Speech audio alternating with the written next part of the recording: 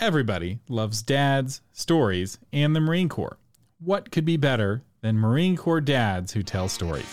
Here's another story with veteran storyteller John Sugar Jr., a Marine Corps dad.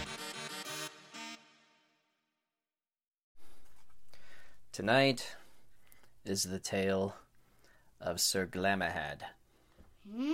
Once upon a time, there was a knight, and his name was Sir Glamahad. And Sir Glamahad was the most heroic knight in all the land. All the ladies loved him.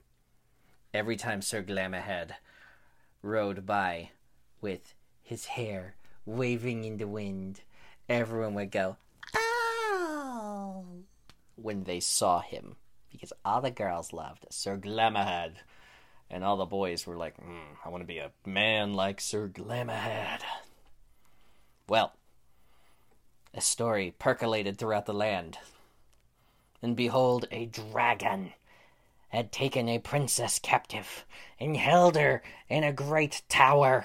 And Sir Glamahad said, "Not on my watch." And Sir Glamahad did get on his trusty steed and ride for the tower where the dragon held the princess. And Sir Glamahad said, "Onward!" Pulled out his sword. He was like miles away, and he's still like holding his sword out. "To the tower!" And so Sir Glamahad rode to the tower. And he got there, and the tower was surrounded by lava. There was no volcano, but there was lava. And he saw the tower, and he saw the window where the princess looked out from the window down at him, and he said, "Princess, I'm here to save you."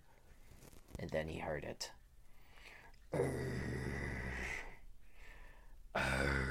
Then a claw reached up around the tower and took hold of it. And then the other claw.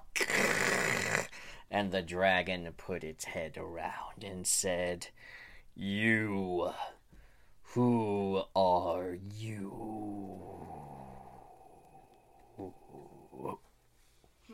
And Sir Glamahad said, "I am Sir Glamahad."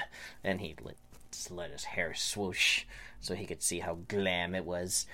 It said, "I am Sir Glamahad, and I'm going to save the princess from you." And the dragon said, "1 minute." And then he put his head up next to the window where the princess was and whispered something.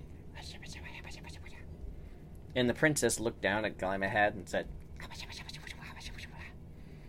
and the dragon said, "What are your intentions with her?"